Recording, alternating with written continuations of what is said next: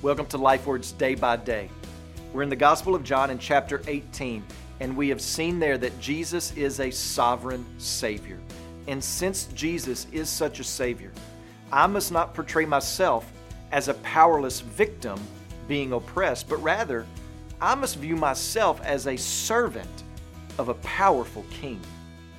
So not only must I not pity Jesus as some weak and mild-mannered man who got caught in a trap, but since He is Lord and Lord over my life, I must not view myself as a victim being oppressed.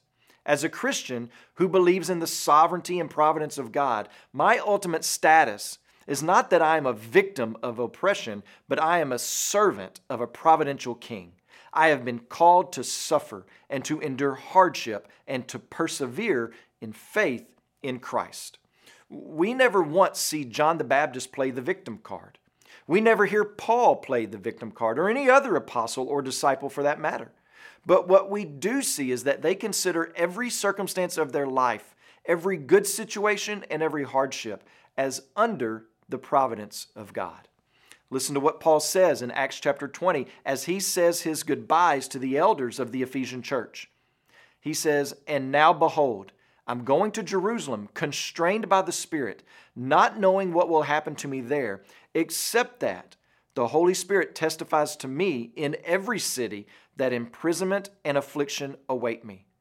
But I do not account my life of any value, nor as precious to myself, if only I may finish my course in the ministry that I received from the Lord Jesus, to testify to the gospel of the grace of God."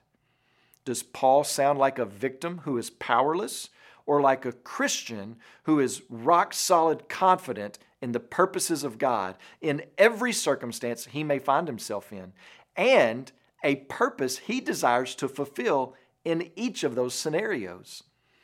You see, when you play the victim, you give away your power. When you play the victim, you view the world as if everything in life is supposed to be fair and equal, if not a little tilted towards your own advantage, which is a very immature way of thinking and a denial of the reality of the depravity of man. When you play the victim, you begin to pile up microaggressions against you and think the world is just out to get just you. But as a Christian, with a worldview that includes a sovereign God, a sovereign Savior, a providential potentate, then my life is in His hands, and nothing comes into my life without going through His filter first to serve the purposes of His glory and my ultimate good. And I'm never powerless, because the one with all the power is not only on my side, but is in me. As you pray today, please remember Filomeno Kakilala and his family, our missionaries in the Philippines.